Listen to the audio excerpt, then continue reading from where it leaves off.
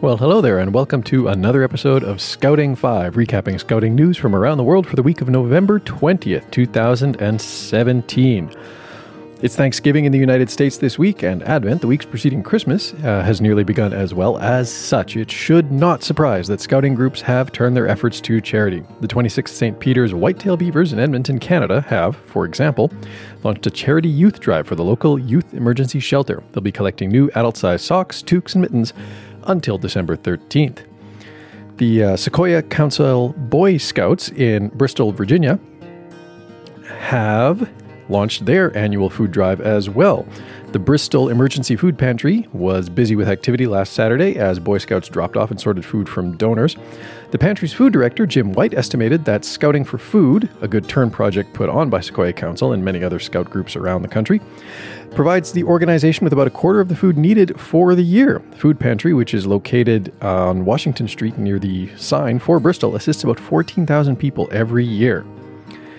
Edmonton Scouts, this from Queensland, Australia, not Alberta, Canada, are rolling up their sleeves to bring some festive cheer to the lives of children in foster care. They're collecting donations of children's Christmas gifts, which will be delivered to the Pajama Foundation in time for its annual Children's Christmas Party at the end of the month. The Pajama Foundation recruits and trains volunteers, known as Pajama Angels, who visit children in care for an hour a week to read books, play educational games, and help with homework or other educational needs. Edmonton Scouts have volunteered to act as a drop-off point for the Pajama Foundation Christmas Toy Drive, and they're keen to receive new, unused, and unwrapped gifts to pass on to the city's foster children. The Iron County Historical Museum in Caspian, Michigan, closed out their 2017 summer season with a Christmas tree galleria.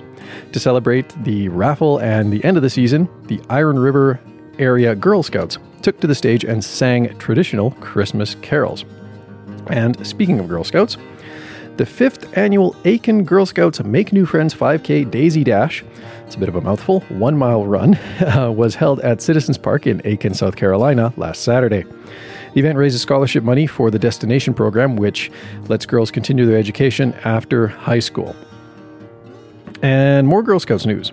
6 Valparaiso Cadet Girl Scouts and their leaders traveled to the Indianapolis Motor Speedway to join more than 3,000 other Girl Scouts at the Slumber Party at the Speedway. It's a fun activity focused on science, technology, engineering, and math, aiming to give the girls career options in fields traditionally headed by men. Some of the activities there included robotics, building race cars, code breaking, programming, creating a tornado in a box, and a presentation by Pippa, a female professional race car driver.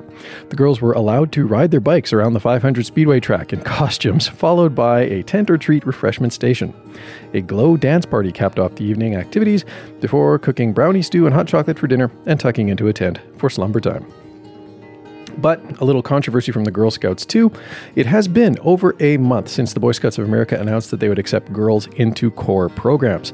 But many Girl Scout participants and their parents remain skeptical of the change and its purported usefulness to young women.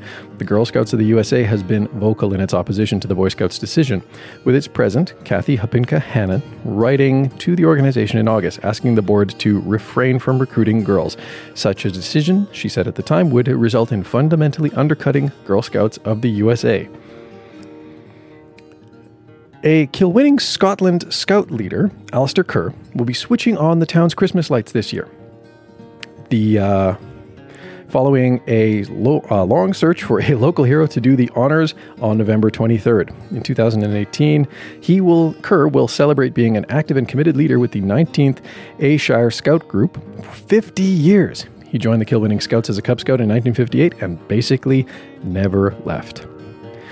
And finally, Ryan Harton, age 19, was named a Queen's Scout after completing more than 600 hours of badge work and other activities.